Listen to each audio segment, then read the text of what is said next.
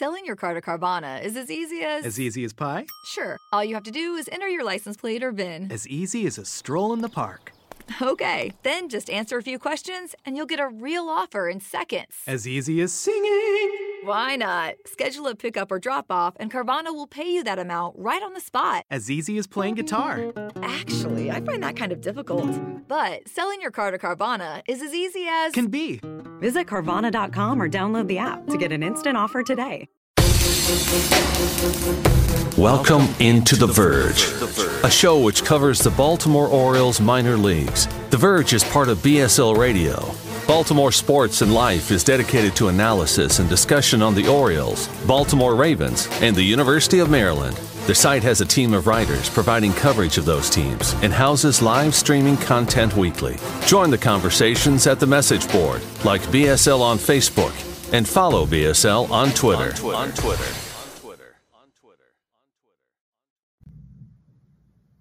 Want to make a podcast? Spotify's got a platform that lets you make one super easily, then distribute it everywhere and even earn money, all in one place for free. It's called Spotify for Podcasters, and here's how it works. Spotify for Podcasters lets you record and edit podcasts right from your phone or computer, so no matter what your setup is like, you can start creating today. Then you can distribute your podcast to Spotify and everywhere else podcasts are heard.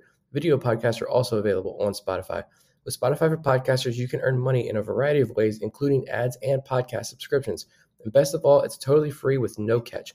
Ever since we discovered Spotify for Podcasters, we feel like having options like video podcasts and Q&A lets us be more creative on another level. I highly recommend you give it a try. Download the Spotify for Podcasters app or go to www.spotify.com/podcasters to get started.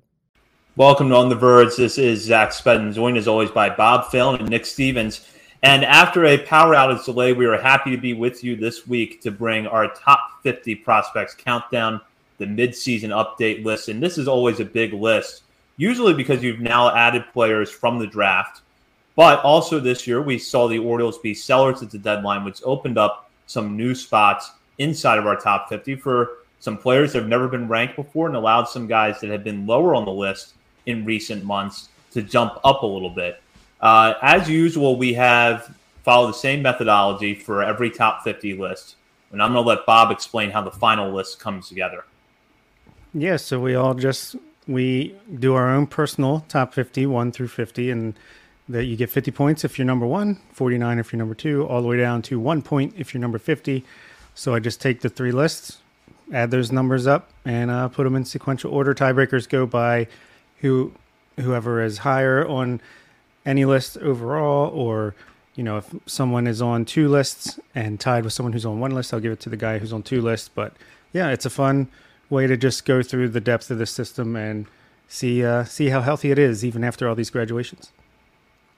Yeah, absolutely. And we'll get into that a little bit tonight, where maybe the 3 of us split on a certain player.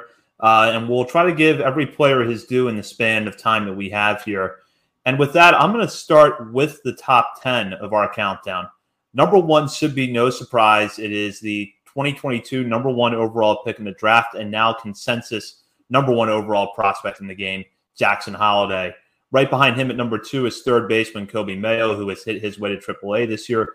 Colton Caldron, now in the big leagues, ranks third behind Mayo, with shortstop Joey Ortiz, who just continues to cover off the ball at AAA Norfolk, coming in fourth. Heston Kjerstad, also putting up excellent numbers at Norfolk, is fifth. Jordan Westberg, very, very close to graduating, but technically still eligible for the list. We have him sixth. Samuel Basayo makes the leap to seventh, followed by Connor Norby eighth, Cade Povitz ninth, and Dylan Beavers 10th. Let's start here with Holliday. Holliday has now entered that category of player that we've had the fortune of covering over the last 3 years, where they've gotten so good that we're running out of ways to talk about how good they are. That was Adley Rutschman in 2021. Last year it was Gunnar Henderson, and now this year it's Holliday, who started the year down at Delmarva and effectively hit his way to Bowie, showing what we knew he had all along: good contact skills, impressive plate discipline, but the all-around skill set has come together in a way that now most national outlets have Holliday either number 1 or number 2 on their top 100 list. So, Nick, I know I just said that it's getting hard to find different ways to talk about how good Holliday is, but how good is Jackson Holliday? Potentially starting second baseman or a shortstop for the 2024 Baltimore Orioles on opening day. I mean, I don't think that's crazy to think. I know there's even been some more discussions here. I've seen some chatter online, people saying, could he be the guy late season that gets a call up? I don't TBD on that one, but I don't see any reason why he can't be in the starting lineup on opening day next year, because I mean, he's already got started in Delmarva this year. He's already, tonight's his 15th game at AA, 19 years old. And we were marveling, like drooling over what Kobe May was doing in Bowie this year as a 21-year-old.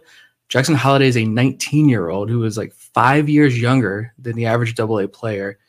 And he's got a batting average. It's only 14, 15 games here, but he's got a batting average of almost 400. And his WRC plus coming into tonight was 194.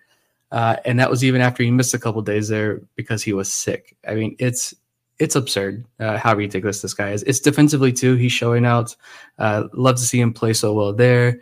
I mean, even just last night was a game that I watched pretty closely because getting ready for this. Dylan Beavers is in Bowie as well, and it's fun to watch those guys like back to back. And you notice like someone like Beavers struggling with breaking balls on the outer third of the plate, right? Holiday gets 2 strikes and guys are throwing him the same kind of stuff, breaking balls on the outside of the plate. He just pokes it and sends it the other way for a little line drive single. He's such a smart hitter. He's so much fun to watch. This guy's legit. I think it's finally clicked for me too. That was the big thing that we've talked about a lot. Like, I don't think we were underestimating him for much of this time, even coming out of the draft, because we didn't really think Holiday was going to be the pick. And so I don't think we truly understood how good he is, but we're starting to see that pretty loud and clear now. Yeah, and I'm not complaining about having a new number one prospect in baseball every year. By the way, they can keep it going as long as we have the podcast for years and years. I can live with that.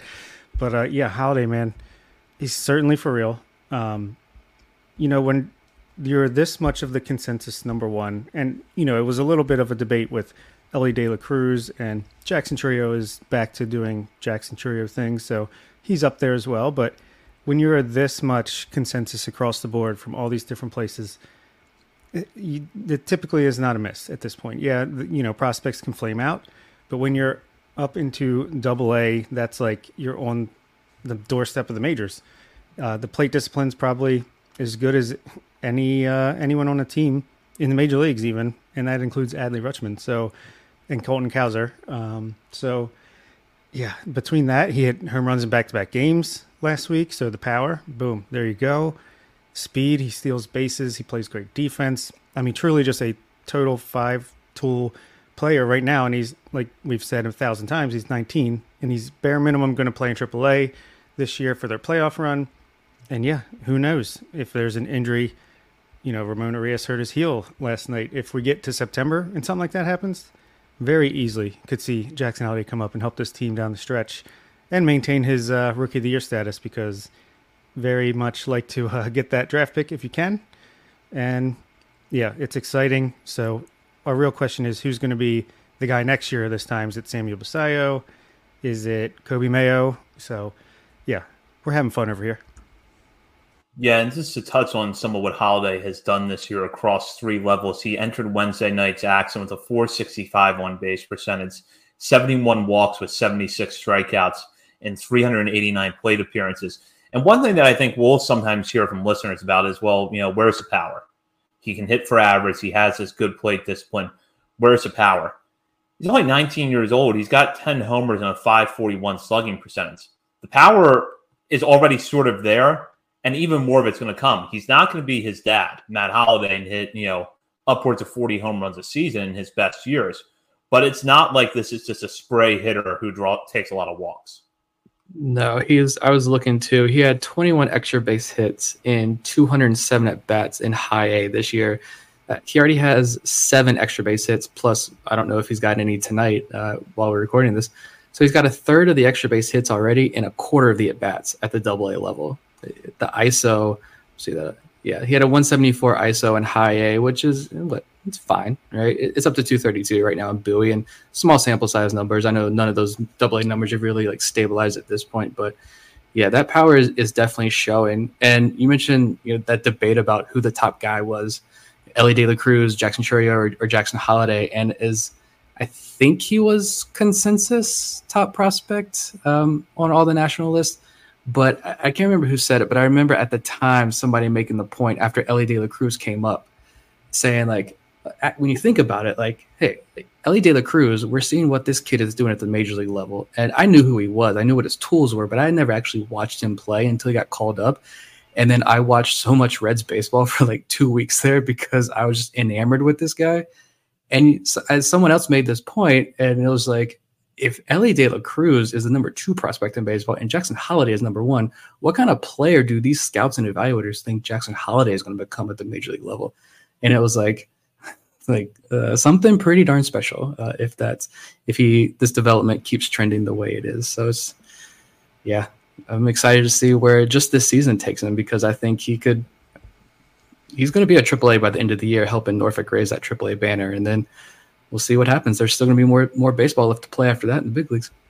Yeah, and if you're questioning the power potential with Jackson Holiday, just go watch him in person.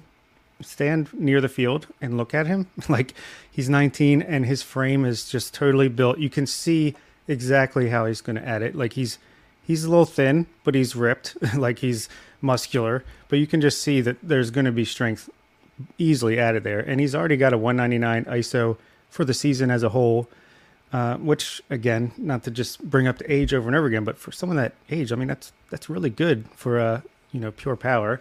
He's got a 178 WRC plus total for the season, 18.3% walk rate, 19.5% strikeout rate, and an OPS over 1,000 if you combine all the levels. So just incredible stuff, and only room to grow from here. Like, I think the floor is so high, and that's a big part of why he's consensus number 1. It's because, right, you could put him in the major leagues right now. He's going to probably on base at least 33% of the time. And he's also got that room to grow power-wise, and the hit tool is ridiculous. Like Nick said, he'll spit on a pitch that's just off the plate, or slap it foul, or slap it for a base hit. So he's just fascinating to watch. And the Orioles infield, man, it just gets better and better almost on a monthly basis. Yeah, absolutely. And when you look at this core in the top 10 of hitters behind Holiday, it's such an impressive group when you have guys like Mayo, Cowser, Ortiz, Kerstad, Westberg, who, as I mentioned, is close to graduating, Basayo, Norby, Beavers. First of all, it's a nice mix of guys that are at the top of the system, very close to being major league ready. And then you add in the young guy in Basayo, whose stock has risen so much this year. It's a good problem to have, and I don't want to lament on that tonight necessarily, but when you look at this group of hitters, it is really impressive. Yeah. Go ahead, Nick. I was going to say, I mean, you got the top 6 guys there: Holiday, Mayo, Cowser, Ortiz, Kershire, Westberg, who all look like legitimate everyday major leaguers, all-star potential. Like, no exaggeration there. Connor Norby, you could even see being an everyday major leaguer at some point. And Basayo, still very young, but he's doing some pretty incredible things as an 18-year-old now in high A. So, yeah, the top of this list it's lethal, I guess, for lack of better words. I was going to say, there hasn't been that much change from preseason, or if you are a patron, or month-to-month top 10. But the thing is, all these guys, how rare is it that all these top guys just solidified their place or made their case even better this season? Like, nobody fell off. There was no bust, knock on wood, so far this season in that top 10, which is as strong as anyone's in the leagues, if not the strongest. You had our first-round draft pick not even cracking our top 10. Pretty crazy. And Dylan Beavers falls one spot from our last monthly thing, and he had one of the best months of July's ever. So that just tells you how tough it is right now to navigate into this top 10 and move your way up. Connor Norby just having an incredible second half, just like last year so far. And Cowser and Westberg will probably be graduated by the time our September list comes out for patrons. So that'll just make things even more fun. But yeah, that top 10 is as solid as it gets. I'm going to focus on the bats at Norfolk for a moment. And you have right now Mayo, Ortiz, Kerstad, and Norby at AAA, all kind of have their different skill sets. Ortiz has the potential to be an elite defender at shortstop, has hit really well over the past 12 months. Mayo may have I won't say may, has the best right-handed power of any hitter in this system, and doesn't necessarily have the swing and miss concerns that some thought that he had coming out of the draft. Heston Kjerstad, I think, has put together as good of a season as you could have asked for. So we know these guys are close in the major leagues. What are their roles long term? It's so hard, right? Heston Kjerstad, talk about someone so impressive this year. I mean, no slump. Has he been in even like a week-long slump all season? Like, there's like the swing and miss, the lack of a swing and miss in his game is what is surprising to me this year. I knew he had the power. I knew he wasn't going to walk a ton, but he's walked a decent amount. But it's the lack of strikeouts, the lack of like his hit tool is way better than even I thought it was. So I feel like his stock is just amazing. I think he's like a first base DH corner outfield guy, another one. And Ortiz, I mean, we're already been raved about Gunnar Henderson, Jackson Holliday, Kobe Mayo. Jordan Westbrook looks great at the major league level. He's got an OPS right around 800. Not much like I kind of expected, not much adjustments needed there for him. But Joey Ortiz is just sitting right there. He's been batting like 350 or higher all year long with an OPS between like 900 and 1,000. He plays incredible defense. If he could hit the ball in the air more, he'd be like an all-star, like yearly, perennial. So, yeah, the roles, I don't know. We got to get rid of the veterans, I think. Ramon Arias, Jorge Mateo, Adam Frazier this year, he'll be gone next year, but just you can see that their playing time has slipped a little bit this year as these young guys have come up and asserted themselves. But in 2024, I wouldn't be surprised if all three of those guys are gone and this infield is just wide open for these young guys. Yeah, the future, again, we talk about it all the time. I know it's a constant point of discussion, like in the Patreon chat and online. It's what do you do with all of these guys? And of course, at least one, if not two, are going to be traded. Some guys are going to be, you fill the utility role. It's a very good problem to have, right? But I think just this year alone, I mean, if something happens here, and Orioles are in a dogfight. They're going to be in a dogfight every single night for the rest of this season. There's not a lot of baseball left, but there is still a good chunk of baseball left to be played. Literally anything can happen. And if it's injuries that happen, right? You talked about, Jackson Holliday possibly being that guy. I mean, there are so many other guys as well. Like if something does happen to an infielder, Joey Ortiz is right there. He's already got that taste in the major leagues. He's performing so well in AAA this season. He is ready. If something happens to an outfielder, Heston Kjerstad is ready to step up and take that spot. Connor Norby, like you're talking like worst case scenario here. I mean, you still have a third option or even a fourth option in Connor Norby to step up, and he's going to be productive for you. You're not talking about just looking at this year and what their roles could be. You're not talking about if something happens where like it's doom and gloom now at the major league level. Like obviously, if it's like Gunner, right? That's a whole different story. But if it's one of those Adam Frazier, Jorge Mateo, whatever, we need to move on from them or something happens there. There's so much talent that can step up and help this team. And it's solid. That's what's going to help this team, I think, propel themselves into the playoffs and hopefully make a deep run into the playoffs. Pitching, I know, is a whole different story, but as far as the bats are concerned, you really don't have a lot of issues. Worry about next year when we get there, but for right now, it's just a deep pool of major league ready talent. It's hard to see how the Orioles can even acquire an offensive player in the offseason, even if they trade two of these guys in the top 10 off of other than Kate Povich, obviously.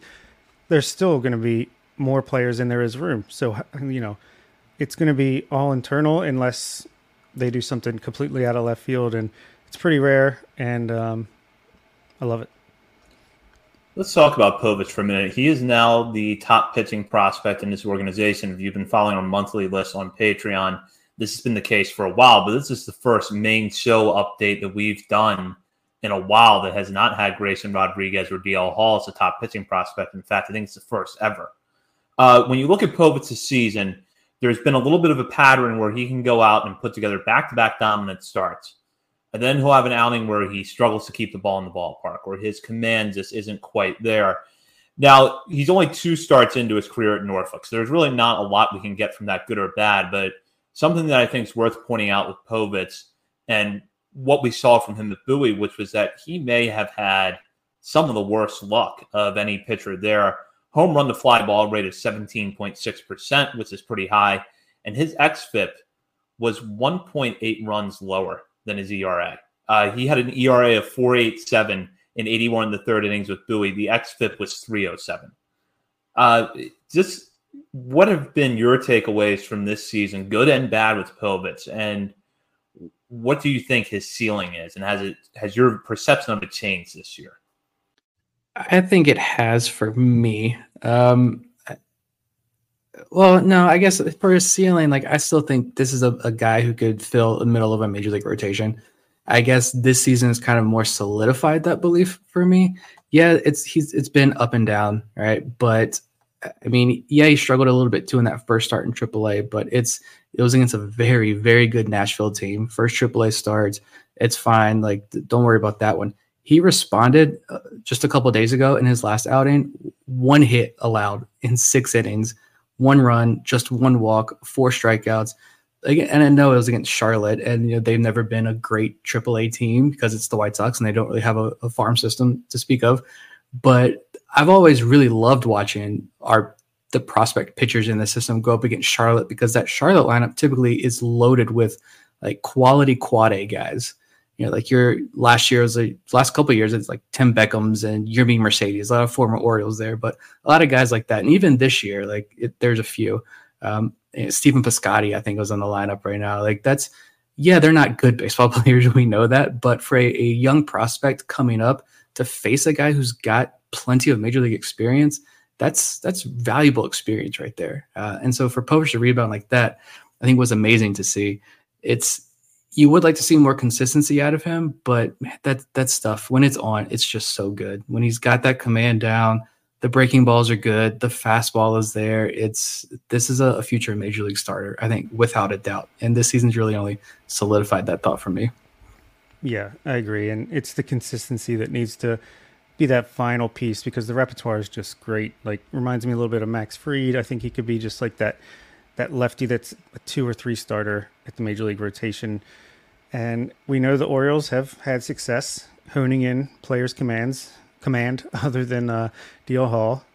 We'll see if that changes anytime soon. But so I just have faith that I think this pitching development team is underrated, and I have a feeling that they will be able to harness his stuff in the best way possible. So, the results, they might at first glance not seem like, oh, this guy is ahead of DL Hall on this list. He's in the top 10 over so-and-so player under him. Well, yeah, if you watch the games, you can see why. Because if he can ever put it together, even just 3 out of every 4 times out, then he is a legit mid-of-the-rotation starter at the major league level.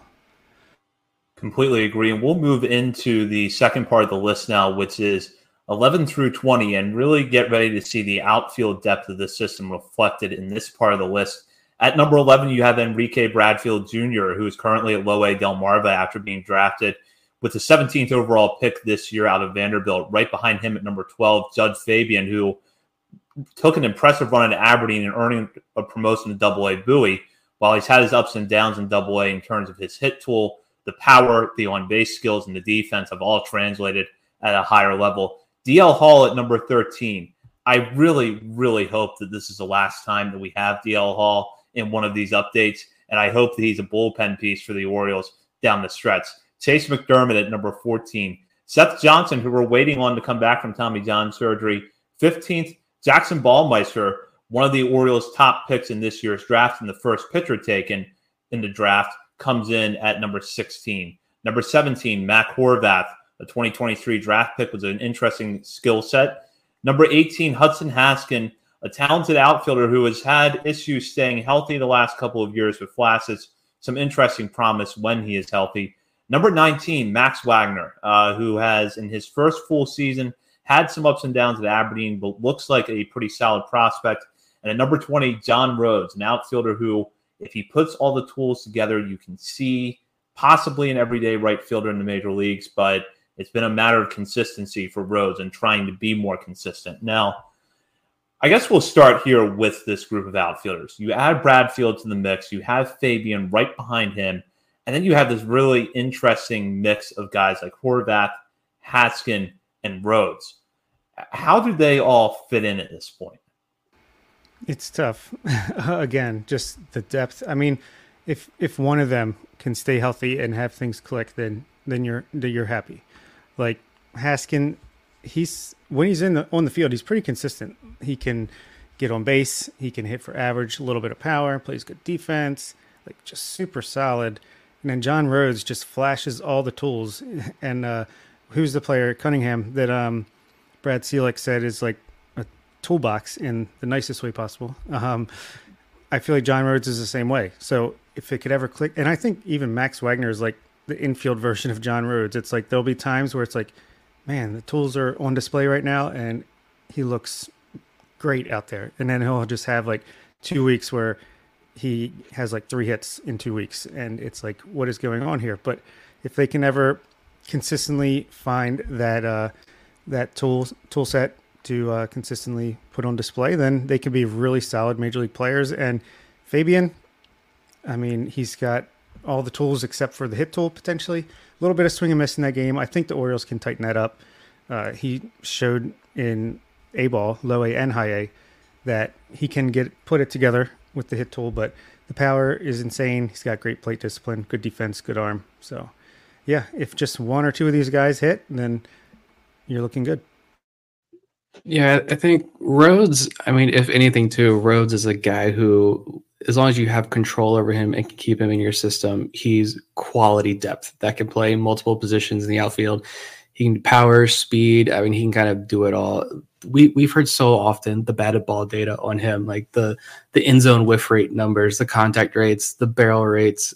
There's that great article. We talked about it a couple of weeks ago, how his exit velos have been career highs and some of the best in minor league baseball recently. It's the numbers have always been there. The batted ball data has always been there. It's just been a matter of it clicking for him. And I know last year was a lot of injuries. This year, I don't think he's been hurt. It's just been consistency, and he'll put together a strong week. You're like, is this the breakout? And then it hasn't come yet. But I still think, if anything, there's still a couple more gears that the Orioles can unlock there with him, and he can be quality depth, if anything.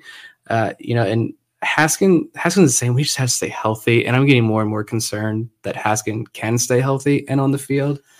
But you look at some of these younger guys. Horvath is kind of the wild card here. Like, what kind of player is he going to become? How much power is going to be there? Which position is he going to play? He's going to be a fun one, I think, to sit and kind of figure out what's up with him. But you look at the top there, and I mean, even going back to number 10 on the list, Beavers, Bradfield, Fabian, that's a really intriguing trio right there for me, because all three have the ceilings to be everyday starters in the outfield. Bradfield and Fabian at center, Beavers in the corner spots. And it's going to be really, really fun. They all have question marks, like big question marks, but it's going to be really fun to see their trajectories and see who emerges. Does one fall off? I mean, this is the same situation when you're looking at some of the infielders up in Norfolk that we were talking about. All three of these guys, is one of them going to stay, or a couple of these guys going to have to be traded? Like, there's not going to be room for all three of them if they all pan out. But Fabian striking out at an absurd rate at AA right now, but there was so much talk about how he did clean it up in Aberdeen. So I have faith that as long as by the end of the year, let's see that tick down. Let's see progress there come out next year. And we know this organization. Look at Kobe Mayo's numbers and what the improvements he was able to make there. We know this organization can clean that up. Bradfield's already wreaking havoc on FCL and low A pitchers, and he's causing like 3 or 4 balks already. He's played 4 games. He's caused 3 or 4 balks. He's stolen 3 or 4 bases already. He's going to be insane. And if that hit tool comes around, which again, the batted ball data at Vanderbilt looked fantastic. And then going back to Beavers, I mean, if you unlock more with Dylan Beavers there, that's a corner outfielder who's 30 plus home runs a year at the major league level. So it's that trio right there, I think, is the most interesting for me. And the underrated thing is they all provide plus defense. So it's not just the bats that can play. They're all chasing down balls in the outfield. Yeah, to your point, Nick, about Fabian, the strikeout numbers, you can look back to Kobe Mayo. That's a perfect example last year, the way he was able to cut his strikeout rate when he went back to Bowie. Same thing for Gunnar Henderson from 2021 to 2022. So that's, I think, the hope that you have to have with Fabian at this point. Now, with that being said, I think it's time to kind of dive into our own personal list when we talk about Beavers, Bradfield, and Fabian. How did the two of you rank those three players? I had that order. I had Beaver 10, Bradfield 11, Fabian 12. I just think my tiebreakers were I think Beavers has the highest ceiling because, like I said, if it clicks, that hit tool clicks, he is 30-plus home run guy at the major league level. He plays good corner outfield defense, strong arm. He's super athletic. We talked about him recently in his pre-draft report, I think on Fangraphs, basically called him a freak of nature, physically and athletically. Bradfield, you can make an argument that Bradfield has the higher ceiling.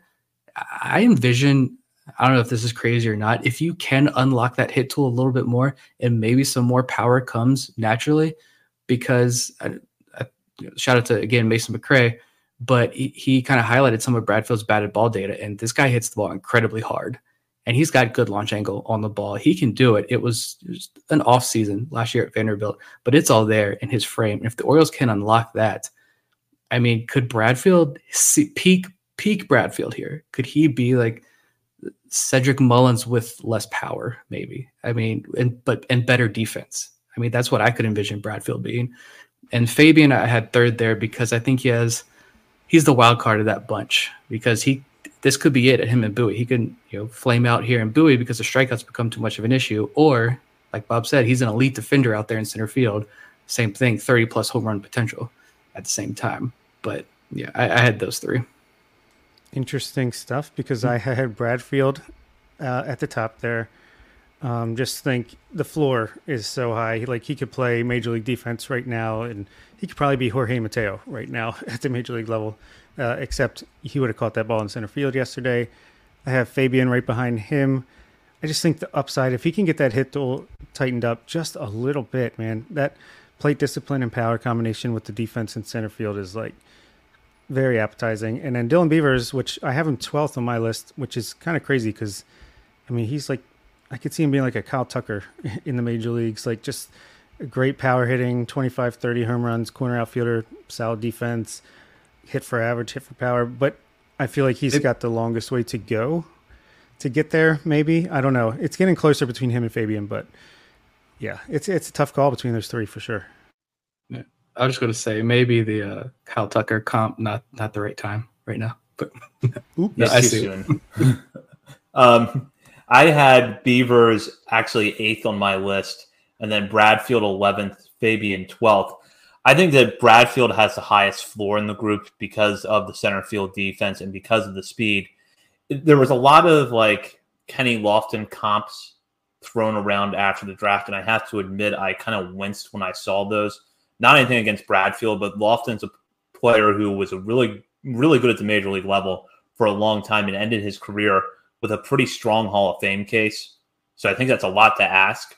But I could see exactly what Nick brought up. Cedric Mullins with better defense, less power, probably better plate discipline, though, and maybe not as much of a swing and miss to his game. And that with Fabian, it's very possible that he overtakes Bradfield because of that 30 home run power, but the strikeouts are going to be the key. And I agree with both of you that if Beavers puts it all together, you're looking at a guy who's going to play really, really good right field defense and hit 30 home runs at the major league level. And although I don't factor this too much into my rankings, it is convenient that he would be developed in what's going to be the perfect ballpark for him as a hitter. Now, let's talk about the pitchers in this section on the list.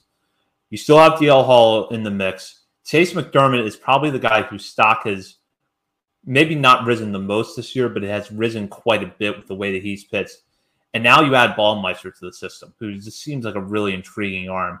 What are your guys' thoughts on these pitchers? And Seth Johnson as well, who we still have not seen, but hopefully we'll see beginning of next year. Yeah, it's interesting, right? I think Chase McDermott could make a case to be the top pitcher in this organization right now, too. I just think the upside's a little bit more on Povic's side because he has so many pitches that are devastating to hitters. But McDermott, man, we've talked about it a lot. We've had him on the show before. His stuff is ridiculous. His curveball, slider, fastball that rises seemingly. And he's having success at AAA right now since he's been promoted. What do you have, 5 or 6 no-hit or one-hit innings last week? He's lights out. I think he could actually get a shot in the bullpen if needed in the major league level in September, potentially. And yeah, Seth Johnson, he keeps falling. He's down to 15th, but it's not obviously it's not any fault of his own. He's just coming back from injury. But if he comes back and looks like the player he was before he got hurt, I mean, who says this team can't develop pitching? There's a lot of pitching throughout this top 50. Baseball America updated their top 30 today. A lot of pitching in there. So I think the story might be changing nationally when it comes to the Orioles and the balance of the hitting to pitching in their prospects. Yeah, with McDermott, I was looking at his line tonight and trying to do math and listen at the same time and formulate thoughts, and that doesn't go very well in my head. But McDermott tonight, he just wrapped up his outing as we were speaking against Jacksonville. 5 innings, 2 hits, 1 run, 0 walks, 6 strikeouts. So my man has a 1.88 ERA in AAA, and he came in tonight, 25 strikeouts to 11 walks in 19 innings. So what is that? 31 strikeouts to 11 walks in 25 innings. He has taken a whole nother step since he's been promoted to AAA that I was not expecting. I think coming into this year, or about halfway, a couple months into the year, I think I said that coming into the year, I thought McDermott was probably more of a bullpen arm. I could see that. Stick him in the bullpen. He throws so hard. He's got the wicked breaking ball. The slider has so much movement on it. The fastball can be so good. Stick him in the bullpen. Let's watch that stuff play up. He'll be fun. Fast track him through the system.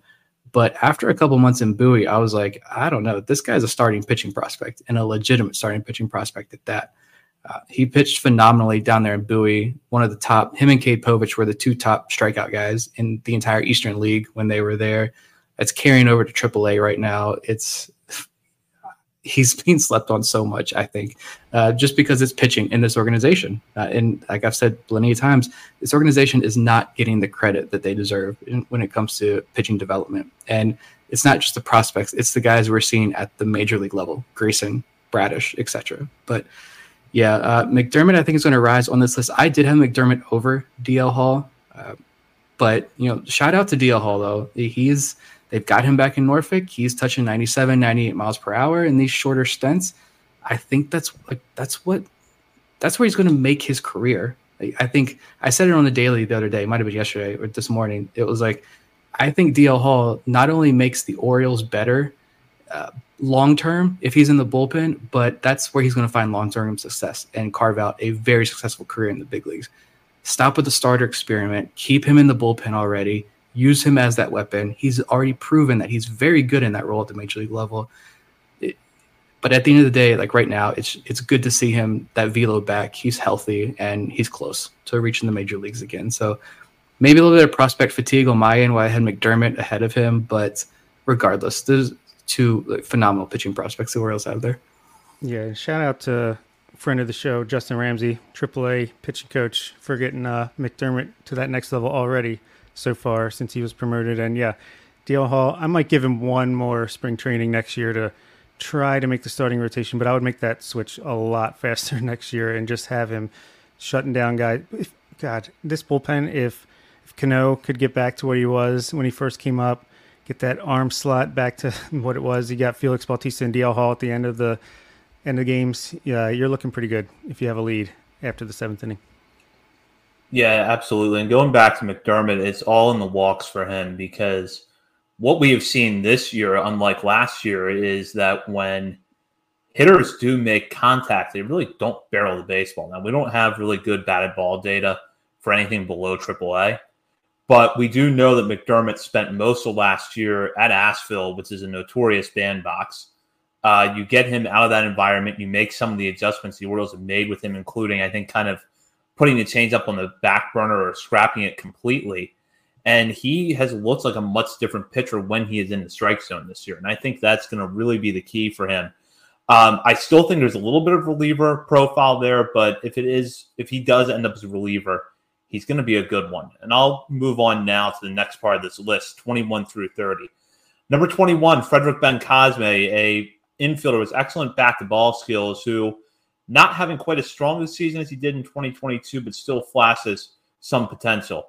At number 22, Gene Pinto, who is a Double-A Bowie, pitching pretty solid right now.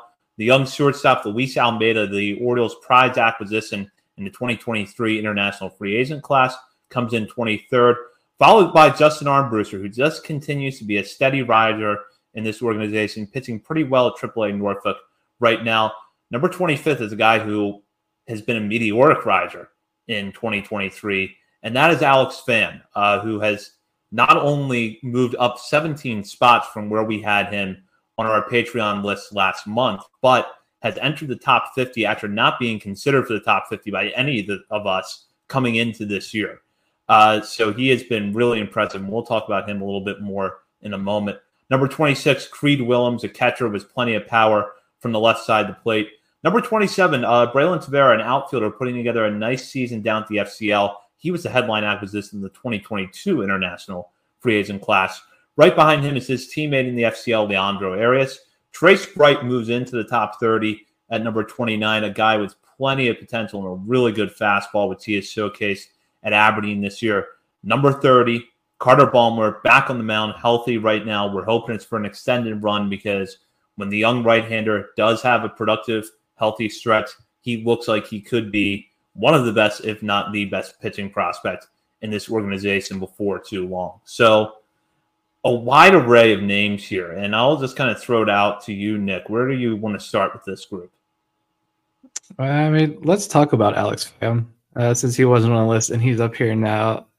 Just phenomenal. I mean, I think I've said this before, like just a strictly relief prospect we thought coming out of the draft, smaller school at University of San Francisco or something, didn't know they had a baseball team, didn't know that was a university until I saw Alex Pham was drafted from there. And here he is now.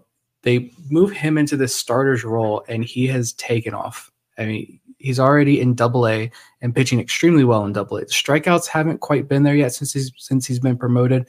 He was striking out more than like 13 guys per 9 innings down there in High A. Strikeouts still aren't there in Double-A, but the walks are way, way down, like cut in half. Home runs are down, and that's when pitching your home games in Bowie, so that's good to see. Ground balls are up. He's still got like an ERA like 2.29 in Double-A. The fastball, it's like we've seen, it's that hoppy fastball. It's working. He commands it up in the zone. It's got extreme IVB induced vertical break, which again makes it incredibly hard to hit when you can command it and throw it hard up in the zone. The curveball, that's been his weapon. We knew that was his weapon. That's all we knew about Alex Pham coming into this year. He was a relief prospect with a good curveball. Okay, and shorter, on the shorter side. He's a smaller guy. How high can he go? Turns out the Orioles worked some magic there with him, and now he's getting a lot of love, not just from people within the Orioles community, but like nationally. You've got a lot of Alex Pham stands emerging on social media, I've seen, and I love it. This guy is a nice little analytical darling that the Orioles found, and is a good example of some of these, all the pitching prospects that they drafted this year. They're guys from you never heard of. They're not going to be ranked highly on a lot of lists. They may not even be from schools that you even heard of, but they've got their model on what they like in their pitchers, and the Orioles know how to work with those pitchers. And we're seeing more and more success from these guys, and Pham's kind of become that poster child for those guys. Yeah, I feel like Pham is like mini Kyle Bradish. Obviously a smaller guy, but got that vertical arm slot, nasty breaking stuff, and just seems to be really clicking with the Orioles pitching development. Love to see him up here, and I think he's only going to continue to climb as he shows sustained success other than just half a season or 4 months worth of stuff. But he's clearly improved from when he was just like a 2 or 3 inning reliever for Delmarva and Aberdeen last year. Now he's just like a most consistent starter down in the minor leagues, basically. So, yeah, love to see him climb up. And I would like to shout out, let's go with Creed Willems next if we could, because he got off to an amazing start in Delmarva, repeating that level, and just a completely different player. Looked in better shape. He was hitting for power, walking, striking out less. Gets promoted to High A, and I know a lot of people have maybe not a lot, but I've seen some people sour on him a little bit because he's having a quote unquote mediocre time in Aberdeen, but he just turned 20. He's a catcher and he's holding his own. He's hitting for power. He's walking. Yeah, the average isn't what it was in Delmarva, but that was probably unsustainable anyway. Still love the improvements he's made and think he's only going to build upon it. Not everyone can be Samuel Basayo, 18 years old and just wrecking shop. So I think he's a little bit under the radar here at number 26. Yeah, 26. And I think the one thing that's important to still consider with Willems this year is that he's had to bounce back and forth between catcher and first base a lot because he started the year in Delmarva with Basayo. And then when he was promoted to Aberdeen, the Ironbirds had two pretty good catchers in Silas Ardoin and Adam Retzbach. So again, you have to kind of move Willems around a little bit. So that's another part of his development that he's had to take on is playing first base and catching on a semi-regular basis. The power is legitimate. I think that from what I've seen of him in person, I think he does have pretty good back control. He can take the ball the other way well. It's just going to be a matter of adjusting to high A pitching. And it may take him, a month or two in the next season to really get a hang of things. Or, not saying that he's going to be in the Arizona Fall League, but he could be a Heston Kjerstad type where in the last month or so, he figures it out. And that's when you really see him put it together. It's also kind of a grind of a season for him at catcher. He got a late start last year, did not play every day, not even close. Last year, he's been playing almost every day behind the plate, first base, DH, but he's played a lot, and it's a grind. So that's also his first full season. Yeah, I'd say I was the low guy on Creed here, pulling him down again. But it's you look at his numbers in high A, and yeah, they're not great right now. But the one thing that stands out to me is the strikeouts are pretty much identical in high A as they were in low A. So I think that's a good sign. He's not striking out more. It's just, balls aren't falling right now. And I really love this write-up. I don't know if you guys saw this stuff. Baseball America obviously updated their top 30 and included draft picks in their list. And their write-up on Creed was really good, highlighting some of his batted ball data. He has above average major league exit velo data highlighted by 90th percentile exit velocity above 105 miles per hour. And really, they noted that the swing and miss is in zone whiff rate issues. So he knows that strike zone. He commands the strike zone very well. He doesn't swing at junk. He doesn't chase pitches. It's just a matter of making contact in the zone. I think if you're going to have a problem or an issue at the plate, that's a pretty good problem to have at the plate. You're not chasing sliders away. You're not chasing junk. Okay, maybe you can't catch up to the high velo, whatever it is. I don't know. That's something that I feel pretty confident this organization can work on. And yeah, I learned my lesson. I did learn my lesson last year, though. Like, it's going to take him some time to adjust. So yeah, like Zach said, it may be a month or two into next year before we see him break out. But I feel very confident that at this point next year, we're going to be talking about Creed Willems in Double A Bowie and what he's doing down there in that ballpark. Completely agree. And I think you have a pretty interesting mix of pitchers aside from Pham here, because you have Pinto, who I think our longtime listeners know we have a special place for Gene Pinto in our hearts, and he's backing it up with his performance this year. Justin Armbruster has had such an interesting year to me because the strikeouts were down at Bowie from what they were last year, but he also cut the walks down, then got promoted to AAA, and the strikeouts have come back up. He's been really good between the two levels this year. And then you have Bright and Ballmore. And Bright, when he's on, looks like he has – I wouldn't say his fastball is better than Chase McDermott's, but Bright may have a top 3 fastball in the minor leagues for the Orioles on nights where that pitch is really working because he's got the velo, he's got the hopping movement. It's just a matter of him putting everything together to be a consistent, productive starter. And then with Carter Ballmore, it's just about health. When he has been on the mound since being drafted out of high school in 2020, he has looked really good. We just haven't seen much of him.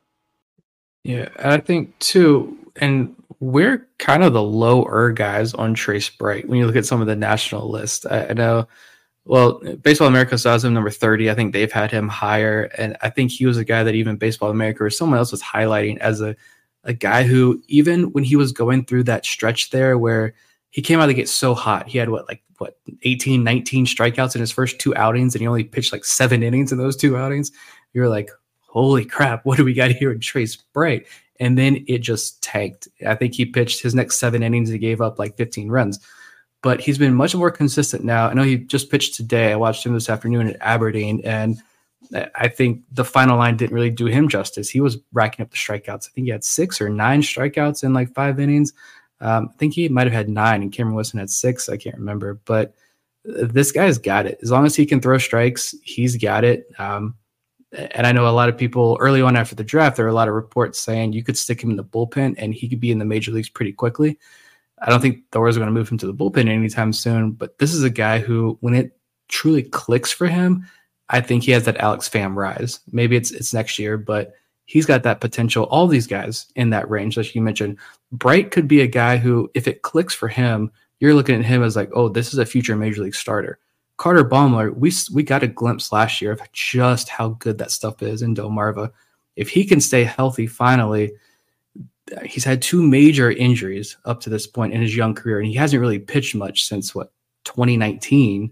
So that's a long road for him. But if he's still only 21 years old, this is another guy who you're looking at as that's a future major league starter if everything clicks. You mentioned Armbruster. He's already in AAA doing this and pitching well. Again, it's underrated arms, and you've got 5 or 6 more guys behind this group that I think are all legitimately, their ceiling is major league starter. It's the pitching depth is a lot deeper than what I think people assume down here in Baltimore. Yeah, you guys nailed everything on them. I think even if Carter Baumler can be healthy, that will help offset the loss of Zach Showalter in that trade last week. Just like to shout out a couple guys. Of course, I'm going to shout out Gene Pinto. He's done nothing to let me think less of him since he's been up in AA Bowie. He's been performing well. I think he could probably be just a really good hybrid guy at the major league level where he's a multi-inning reliever generally, but if you need someone to step in, he can give you 5-inning start, and just kind of 5 and dive there. I think 1 or 2 times through the order will do it for him. And Justin Armbruster just continues to just be consistent. Talk about lack of consistency. He's got pretty good consistency this year. He's just been going out there, performing pretty well all year long. He's getting a lot of AAA time this year. So come next year, I think he could be a surprise guy that gets a start or 2, if not more, at the major league level. We go now into the next part of our list where you are going to see a lot more pitching. Number 31, Kiefer Lord, a 2023 draft pick who has really risen in the last few months thanks to a velo spike in college over the spring. Number 32, Kyle Bronovich. It is great to see him back on the mound, recovering from Tommy John surgery. He looks pretty sharp so far. Number 33, welcome to the top 50 for the first time ever, left-handed pitcher Luis De Leon, a young hurler at Delmarva who has really caught our attention over the last couple of months. Number 34, the guy with maybe the most tantalizing stuff in this farm system, Carlos Severa, the right-hander currently at AA Bowie. Juan Nunez right behind him, number 35, another right-handed pitcher who has been solid this year between the 2 A-ball levels, Delmarva and Aberdeen. Number 36, Tavian Josenberger, one of the Orioles' top picks in the 2023 draft. Long regarded as a high-floor guy who can get on base, play a couple of positions. He had a little bit of a power spike this year at the University of Arkansas. Number 37, we have Davy Cruz, another left-hander that is paired with De Leon at Delmarva this year. Cruz of late has shown much better command, which could be the difference long-term between him possibly profiling as a reliever or maybe a starter. Number 38, Jake Cunningham. We talked about him a little bit earlier in this show. We're going to talk about him some more in just a few minutes because the interesting skill set of tools is absolutely there for this outfielder who was just chosen by the Orioles in the 2023 draft. Number 39, Ryan Watson, who currently down AAA Norfolk, has had more ups and downs this year than he had in his breakout 2022 season, but nonetheless has given the Tides some solid innings this year. Number 40, Billy Cook, who on his best nights looks like a true 5-tool player, and he's been having a lot of great nights since the beginning of May when he's frankly been one of the best hitters in the Orioles farm system now for about 3 months. He's currently down at AA Bowie, and I think he's actually the perfect guy to start with in this section of the list. We've always kind of looked at Billy Cook and been interested in him because he can run really well. He can play 7 positions or so on the field. He occasionally flashes the power, but up until this year, strikeouts have been an issue for him. The hit tool didn't really look like it was going to be there. And for the first month of the season, that's pretty much the player we saw. Then something happened beginning of May where a switch has flipped, And now all of a sudden that hit tool has come around. And it's getting to the point where I feel like Cook is almost becoming something of a cult hero among people who follow the Orioles minor leagues because of everything he can do. So let's just start with this. Is this breakout for real? Let Billy cook. I think it is. His first month, April, he batted 103 with a 321 OPS, -5 WRC plus, 0.17 ISO, like just astronomically bad numbers. Struck out 27.7% of the time. Since the calendar flipped to May, he's batting 292 with an 895 OPS, a 139 WRC plus, 8% walk rate, 22.8% strikeout rate, and a 255 ISO.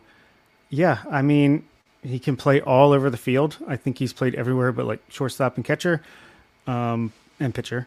But yeah, just let him cook. I think he could be like that guy that's just like Nick said earlier about these guys that are getting near AAA. I think he could be there soon. Just great depth to have. Like if there's an injury, you can bring up a guy like Billy Cook who's got tools for days. He's got power. It might not look good. It might not be pretty, but he's got power. He's got speed. He's 292 over the past 3 months. Like he can play the game. It might not, be what you're picturing in the old days before the analytics. He might not have made it this far, but here he is. And yeah, I think it is for real. And I think we've been sleeping on him a little bit. And obviously can't blame us after that first month. Yeah, that looked really bad that first month there. And even last year in Aberdeen, it was like, all right, he's got crazy power, but the average, he's going to be like a 200 hitter when he gets up to Bowie. And his strikeout rate is 32, 33%. It's very alarming. He had the 32% strikeout rate in Delmarva, 31.8%, so 32% strikeout rate in Aberdeen last year. This year in Bowie, he has a 23.7% strikeout rate. So he's dropped that considerably.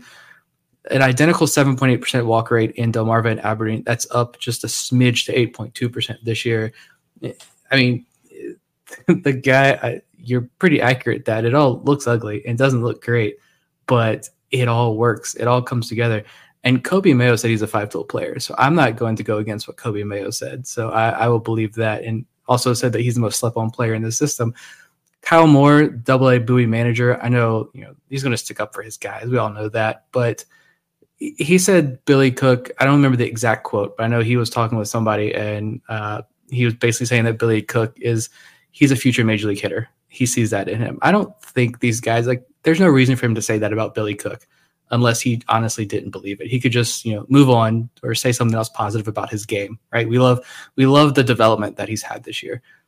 But to have numerous people in this organization vouch for him and say, no, this guy is being slept on. This guy's for real. I'm buying into it more and more. The only thing that scares me, and I don't think it's fair because they're two completely different players, and I'm the first one to say I hate comps. I hate all of that. Every player is their own player on their own timeline, their own skill set. But the only thing that scares me is whenever I think about this, I do get some Zach Watson vibes come back. Like he was not really much of anything in the lower levels of the minor league, gets to Bowie, has this crazy breakout, and then can't repeat it in Bowie, and now he's released. That's the only thing that scares me. But again, they're not the same type of player, so maybe Billy Cook is different, and my fears will be alleviated. But phenomenal season there for him that I don't think anybody who follows this organization saw coming. Yeah, he's gone from Billy Cook to Billy Chef real fast. I think I found the quote you were referring to, Nick. A friend of the show, John Mioli, wrote about Billy Cook a couple of weeks ago in the Baltimore Banner, and quoting here from Kyle Moore, when you compare him to other players who have totally killed it at this level, and when I compare him to who I've seen go ahead and play in the big leagues, he's right there with all of them. I have no doubt this guy can play all three outfield positions in the big leagues defensively. No doubt. I have no doubt he can steal bases in the big leagues. I have no doubt he can hit for power in the big leagues. All of those things he's proved this year. I don't know if he could do that at the beginning of the year, but I do now. So pretty high praise from Kyle Moore, as you touched on. Looking elsewhere in this list, I feel like this is really where if you're looking at pitching development, and pitching's kind of been a theme of this list because In terms of volume, it's probably the deepest top 50 with pitching we've ever done. There's a lot of guys in here where there are question marks with the development, but their ceilings are all high. I mean, Ryan Watson's 39, and he was the minor league pitcher of the year last year. It hasn't gone very well for him in AAA, like you mentioned. He's had his ups and downs, but I also saw, I think it was Peter Gammons who tweeted this out the other day. And speaking of Ryan Watson, talking about him, Doug Watson in our Patreon chat, you can make the connections there. Doug made a great point at some point. I don't know if there's any relation or not. Made a great point, though, when we were talking about Drew Rom, I think. And what's Rom? He looks like he's taken a step back this year, which I think he made his debut in Memphis tonight and had like 9 strikeouts through 4 innings and 1 hit allowed. So shout out to Drew Rom, pitching very well over there. But the discussion about Rom was, well, it looks like he's taking a step back this year. What's going on? And the comment was that automated strike zone that's used down there in AAA right now is having an effect on guys. I think it was Peter Gammons who tweeted out yesterday or sometime this week saying that he talked to one executive and they said it's really hard to kind of evaluate the AAA guys because the strike zone is pretty small and walk rates are kind of through the roof right now in AAA. And a lot of that's being credited to the automated ball strike system and working the kinks out there. So maybe that could be an issue. Guys have to adjust to that. Maybe they're pitching a way that they don't feel comfortable in, and they're having to adjust on the fly there to fit the strike zone. And obviously, they're not going to change that automated strike zone in the middle of the season. That's probably going to be something they'll look at down the road, but that could be a factor here when looking at these AAA guys. But still, Watson is a guy who I think could be a major league reliever. You look at some of these other guys, Davey Cruz and Juan Nunez, 2 really young guys who Nunez is, his stuff I think might be some of the more underrated stuff in this system. When he's on and pitching well, he's piling up the strikeouts. Guys don't hit him very hard at all. Davey Cruz is finding that control this year. Cruz is that lefty who can good velo, good sweeper, all of that stuff too. And Luis De Leon, I mean, a lefty who's throwing 96, 97 miles per hour, that's going to play. And he's been arguably the most exciting prospect down there on the farm this year because he was another guy who we really knew nothing about coming into this year. Yeah, Luis De Leon is like helium, like to the moon. Yeah, I didn't even look. We follow this minor league organization probably as close as anyone on the planet, maybe, other than the people that work for the team. And I didn't know who Luis De Leon was until he started piling up the strikeouts and the scoreless innings in the FCL once they opened their season. And looking back, he did pitch in the DSL last year. He had like a 5-something ERA, but his FIP was like 2-point-something. Like it was a guy that had some bad luck. So he just escaped, at least I can speak for myself, my radar probably because of that.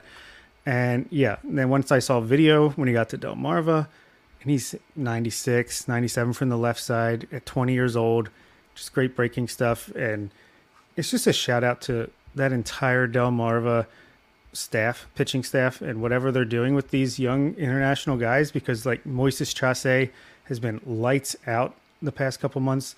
Juan De Los Santos, both of these guys did not make our top 50, but easily could have. Same with Davey Cruz. Like, yeah, the command or control is just significantly better the past month or two than the first couple months. And it's just across the board been awesome to watch. And let's see, Kyle Branovich coming back from injury is interesting as well. Yeah, Branovich, it's still fairly early in his recovery, but he has looked really good to this point. My opinion on him has not changed a whole lot, which is that if you look purely at the fastball, with him being a right-hander who doesn't throw that hard but can locate the pitch well, he looks like maybe a 6-out reliever at the big league level. But if that knuckle curveball plays up against more advanced competition, he's probably a back-end starter and a pretty good one because he can locate his pitches, he's efficient, and he's got that true out pitch. So I still see that as the X factor between him being a starter or a reliever, but regardless, I could see him being a solid arm in the major leagues for a long time. He would have been at the major leagues last year, obviously after the Tommy John surgery, after 3 outings last year. I know some outlets like Fangraphs is extremely high on Branovich, probably the highest, and believes that he could be a starter as well. I mean, he's a guy that I watched so much of him live and in person in college when he was at Elon. I still remember his last start at Elon. I don't know if I told the story on the podcast or not, but his last start at Elon was CAA tournament, and there's an Orioles scout there, and he was dressed in all black, including long sleeve black pullover. And it was so hot that the concession stand was giving away free cups of ice, which JMU does not give away anything for free as far as food goes. You have to pay for ice at JMU baseball games. But they were giving away free ice because it was miserable. All the scouts, there was a sliver of shade under the press box. Some of the scouts were there. Some had left. They were waiting for the night game, not Coastal Carolina, whatever other North Carolina school that's in the CAA. I don't follow CAA anymore. UNC Wilmington, that was down there. People waiting for the big guys. Greg Jones down there, UNC Wilmington. They're waiting for Greg Jones to come up and play. That Orioles scout, I don't know who he was, but he was there with his iPad, dressed in all black, sweating everything off to watch Branovich. And he was intent on Branovich. And it was really cool when the Orioles made that trade. And I was like, that scout got his guy. And I'm so glad because Lord knows that was a tough day. But even as he's someone that I really enjoyed watching pitch, I think he could be a really effective reliever. He kind of scares me going through a lineup multiple times. But you mentioned that knuckle curve, it is a true weapon. And so I think guys can't square up the fastball. He's got the hitch in his delivery. They can't square it up. That allows everything to play up. It's a good stuff. But going through a lineup multiple times does scare me a little bit. But regardless, I think he's got a future in the major leagues in some role. Let's shift gears and talk about Jake Cunningham a little bit because this is a guy that got a considerable amount of hype coming out of the draft, despite the fact that he had an injury-shortened season at UNC Charlotte last year. Brad Seelig had a lot of positive things to say about him. Fifth-rounder, outfielder out of UNC Charlotte. The consensus nationally seems to be that this is a guy with a really good raw skill set who hits the ball hard, impressive exit velocities. Bob, I'm pretty sure you were the high person on Cunningham. So I kind of want you to take it from here and tell us what might make him such an interesting prospect. Yeah, to say the least, I was the high person. He didn't even make Nick's list. He was number 47 on Zach's, but he ends up number 38 overall because I had him all the way up at number 21. Just because I think he's comparable to John Rhodes. So I put him right under John Rhodes. I think he has the same exact type of abilities, and obviously, we haven't even seen him in the FCL. I don't know what's going on with that. Maybe he has something minor, and they're just like, better safe than sorry. Hopefully, it's nothing too serious going on while he hasn't played yet. But yeah, I see no reason, and I could easily regret this. And once we see him in the field, be like, oh no, we got to drop him a little bit. But for now, just from all the reports I read, the video I watched, he's like right in line with John Rhodes. So I took the bold move to put him up there ahead of some other guys from this year's draft, like Josenberger and some others. So yeah, if he's too high, blame me. If he's too low, blame the other guys. I will say he did not crack my top 50, even though I mentioned on our draft show that he was probably my favorite draft pick of this class. The John Rhodes comp is, I think, pretty accurate. Could be John Rhodes, and even I think Cunningham's ceiling probably could be higher than John Rhodes even.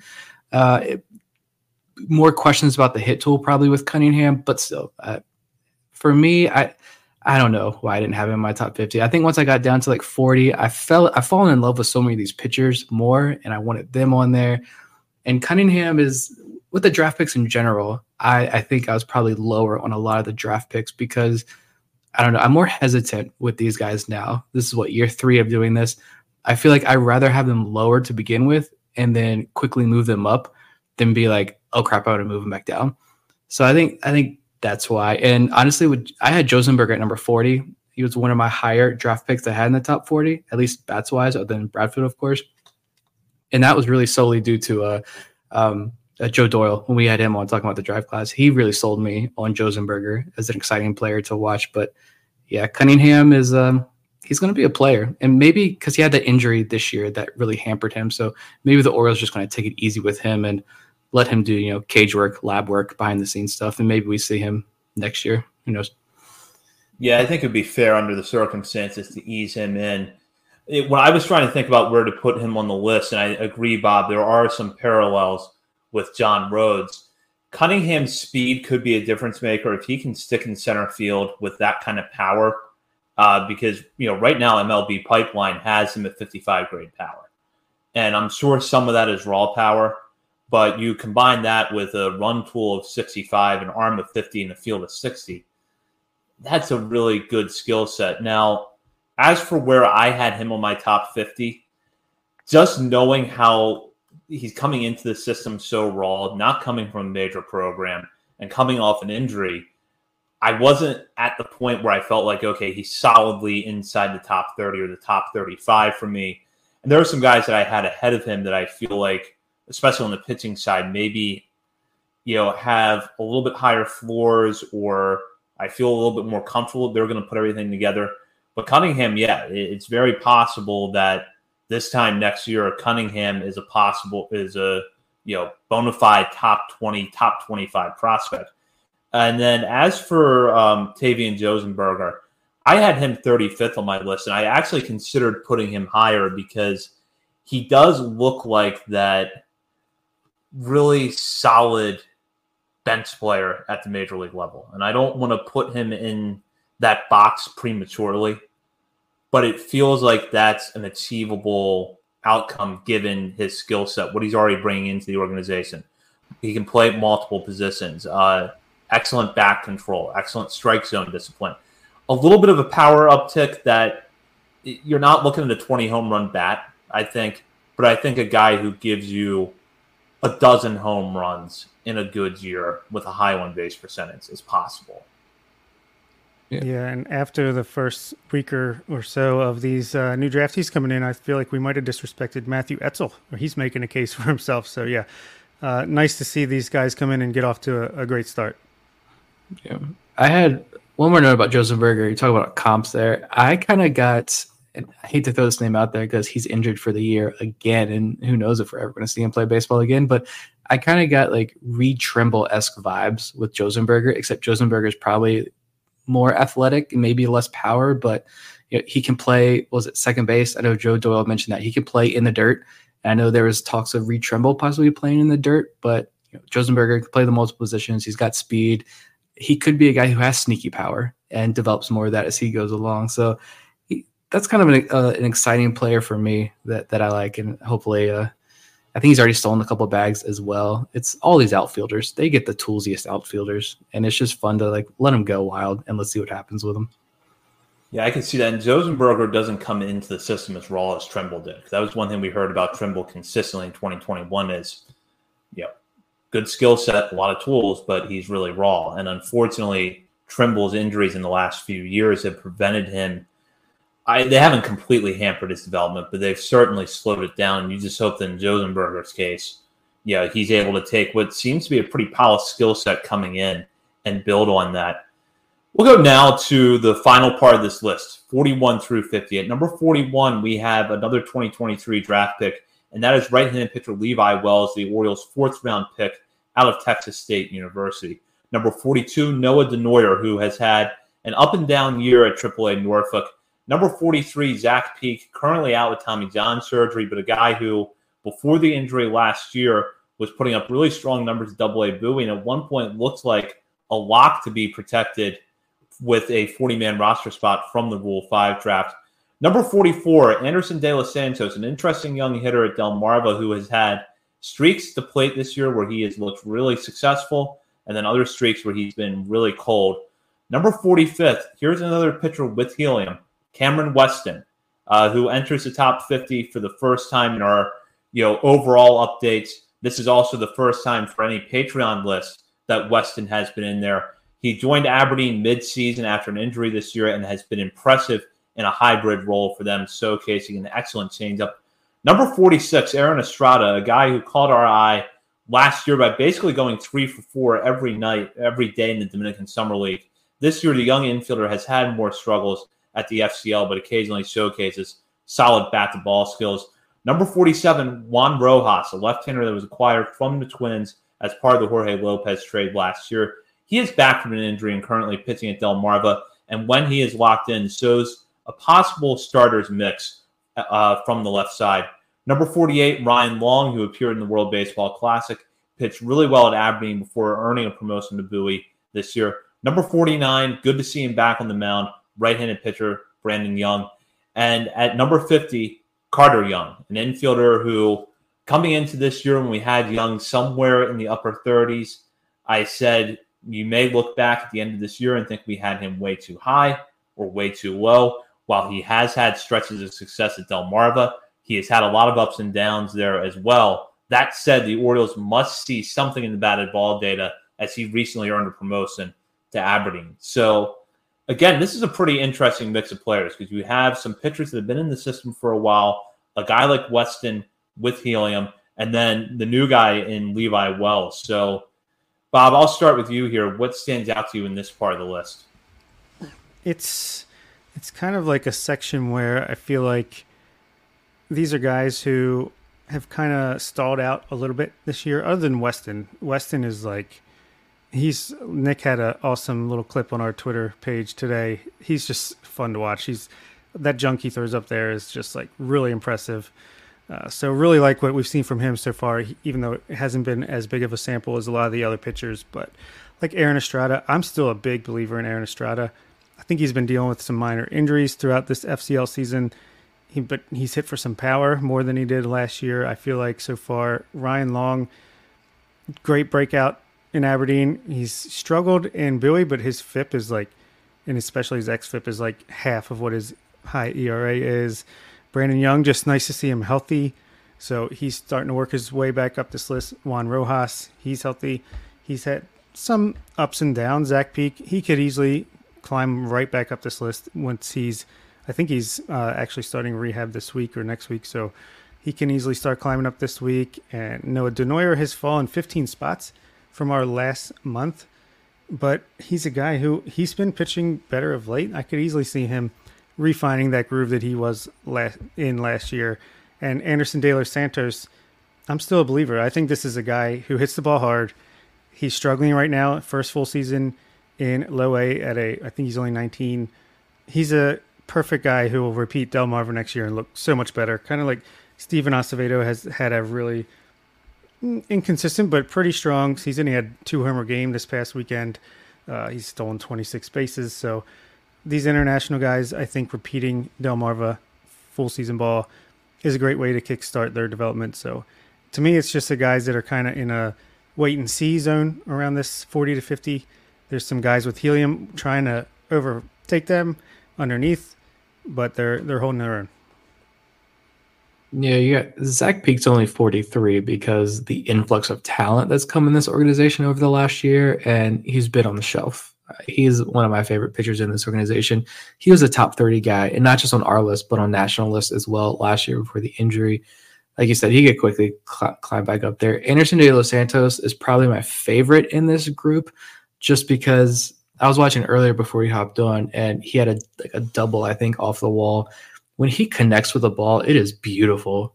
It's just an issue of, making that connection with the ball, unfortunately. But again, referencing John Mioli, he's written a lot about Anderson De Los Santos and his batted ball data.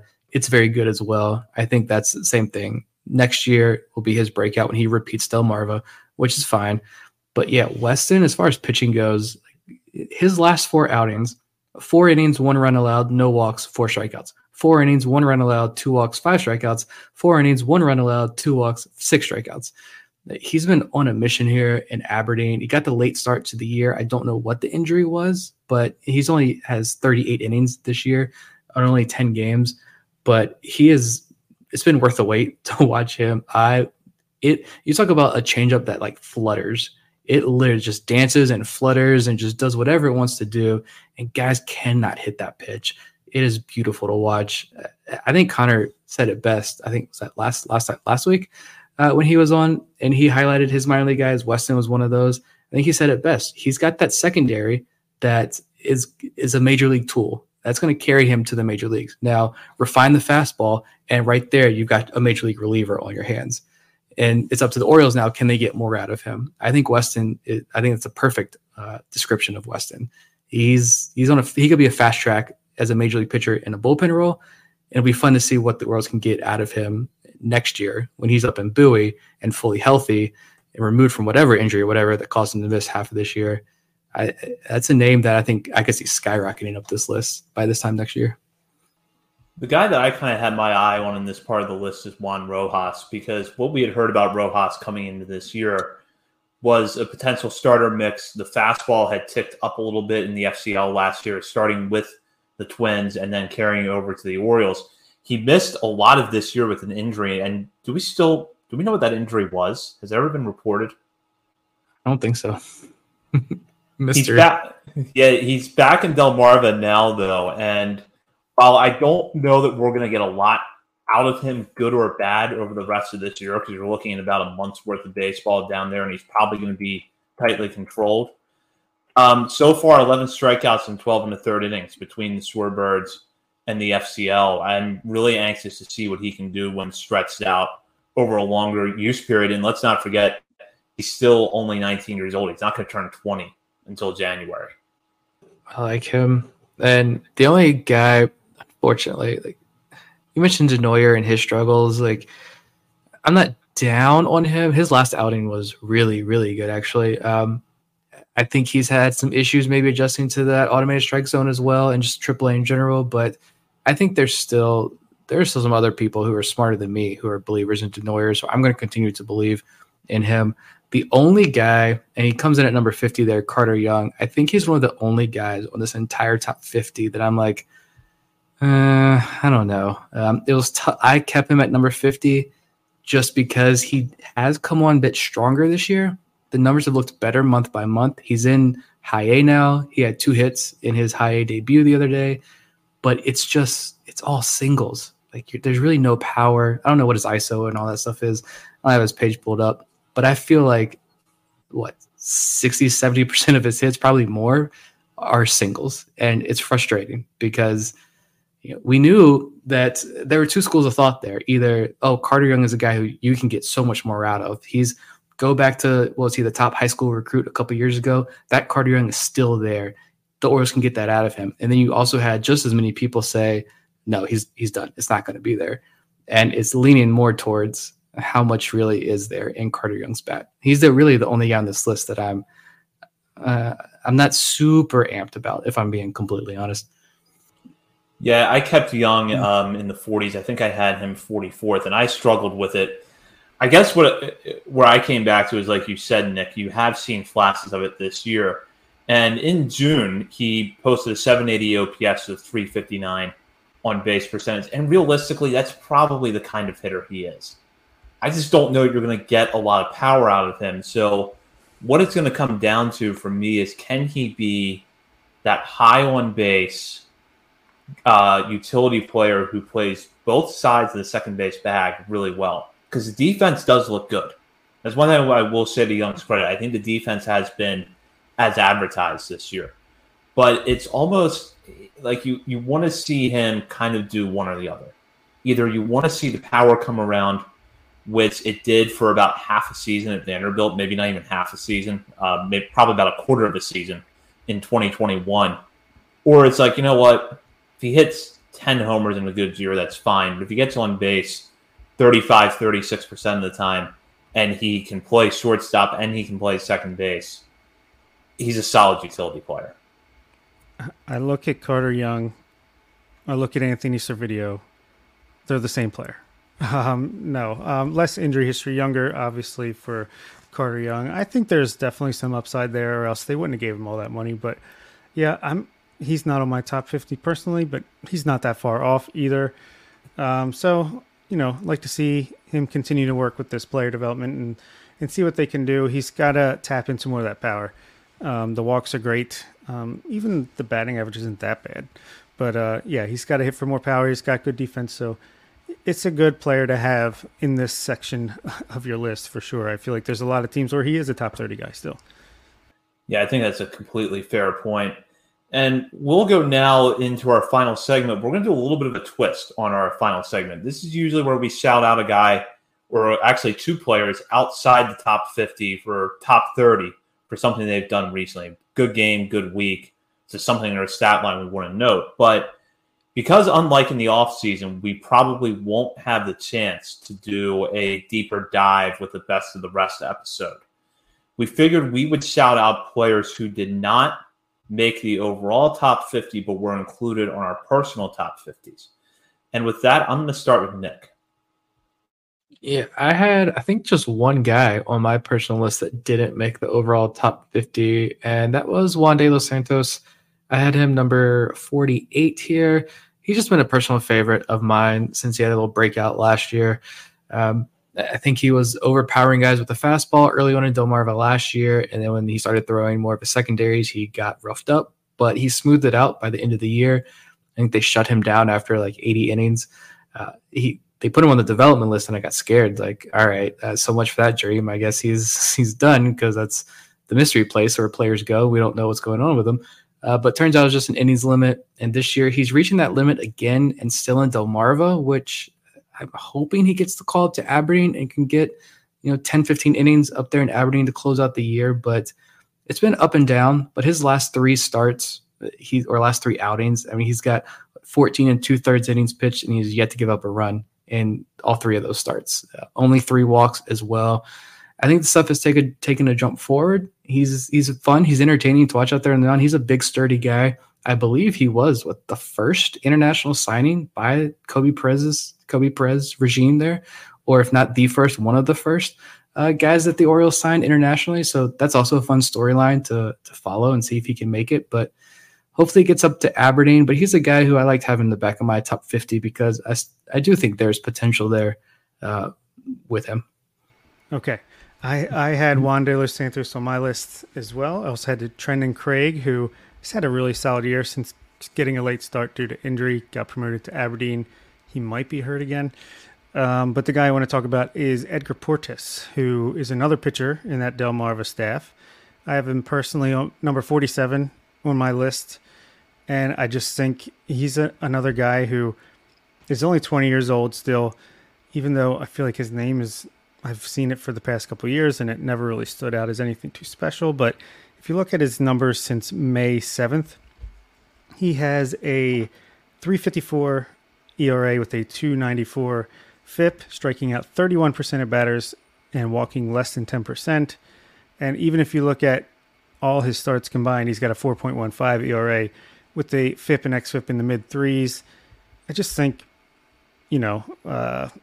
there's so many pitchers, and I feel like he's one that is comparable to some of the other guys that are on our list, but maybe doesn't get the recognition that he deserves outside of our Twitter account and a couple diehards like us. Those are all good choices, and I only had one guy in my top 50 to not make the overall top 50, and that was my 50th ranked prospect, which was right-handed pitcher Zach Fruit, who the Orioles chose out of Troy University in the 9th round this year. Fruit was not a guy that was actually on my radar until the Orioles drafted him. And then I started to dig in a little bit more and learned, thanks to Joe Doyle, who then came on our show and talked about Fruit a little bit more, sort of about his journey, where he had looked like a decent draft prospect at Eastern Michigan and in the MLB Draft League in 2021 and 2022, but went unselected. At that point in time, throwing a fastball that pretty much resided in the low 90s. This past year, he comes out and all of a sudden is throwing 94 to 97, touching 99, pairs that what has always been a really good changeup and a developing slider. And I'll admit that on my part, this might be a little bit of a reach. But when I look at that formula, I'm like, this is a guy that the Orioles are going to do something with. Could pitch in a hybrid role. He's had the velo uptick. He has the kind of fastball that they like. He's already got the changeup, which is always when the Orioles draft kind of a frenzy pitching prospect or a guy whose pitch mix is kind of frenzy, you always look at the changeup and say, okay, well, the Orioles are going to develop that, or they're going to find a workaround if they can't develop it. He's already got the changeup. So you take the fastball, the changeup, the slider. That's a really nice foundation for this player development organization. So he's the kind of guy that I could see being not necessarily top 30 this time next year because he's going to be 24. Probably going to be, I picture him kind of pitching in a hybrid role, but he could be easily in that 35 to 40 range. And you're looking at him as, all right, if you turn him loose in the bullpen, how quickly can he get to the major leagues? Yeah, I think the pitching the pitching from this year's draft class, I think you're going to see a lot more of those guys added to our top 50 by this time next year. And we may not see, I don't think any pitchers have debuted so far this year. I don't know how many will, if any. There's only a couple of weeks left of minor league baseball. We're near the end here, especially in those lower levels like at the FCL. So I don't think we'll see guys throw too many innings, if at all. But like you said, like I mentioned earlier, when we were talking about guys like Pham, the Orioles have their type. They have the metrics that they like. They have the throwing styles that they like, and they know what to do with these guys now. It's just like the hitting side of things with their prospects. It's moving over to the pitching side now. And I think we're going to start to see, that'd be my boldest take here, is that I think you're going to see so many of these pitching prospects take such big leaps next year. And this 2023 draft class with guys like Fruit and some others, I think could really jumpstart that next year. Yeah, there's so many guys, like pitchers that are just in the 50 to 75 range that could easily pop up. And a lot of them are the guys that were just drafted, like Michael Ferret, Jacob Cravey.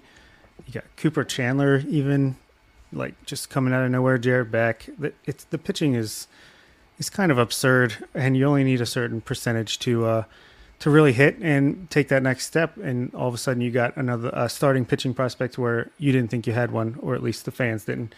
So yeah, I think if anything, this list has showed that this farm system might be even stronger than ever, despite graduating all these great players that are now in the major leagues. Yeah, well said. And I would throw Daniel Lloyd into that mix of pitchers that you mentioned too. He came really close to making my top 50. And in fact, when we update this next month and we have that spot open because of Jordan Westburg graduating, Lloyd probably will be in my personal top 50. Will he make the overall top 50? You're going to have to become a patron to find out, because we release our top 50 updates monthly through the end of the regular season to members of our Patreon community. You can sign up for as little as $3 a month, or sign up for a 7-day free trial, see how you like it, and then hopefully sign up after that. You have access to our WhatsApp channel, and then our $5 and $10 levels, you will have bonus daily coverage of the minor leagues, as well as monthly top 50 prospect updates and much more. While you're browsing the internet, head over to BaltimoreSportsAndLife.com. Check out the latest coverage of the Orioles, Ravens, college sports, and more. And when you're there, be sure to hop on the message board and join in discussing with fellow readers of BSL, as well as contributors to the site. You can also check us out on social media, on Twitter at BSL and The Verge, as well as Facebook and Instagram. We will be back at our regular night and time next Monday. In the meantime, for Bob Phelan and Nick Stevens, this is Zach Spedden. You've been listening to the On the Verge mid-season top 50 prospects update. That'll do it for this week's episode of On the Verge. Be sure to check out our Patreon page where you can help show your support for the show and get bonus content, including monthly top 50 updates to our prospect list and daily game recaps during the season, and much, much more.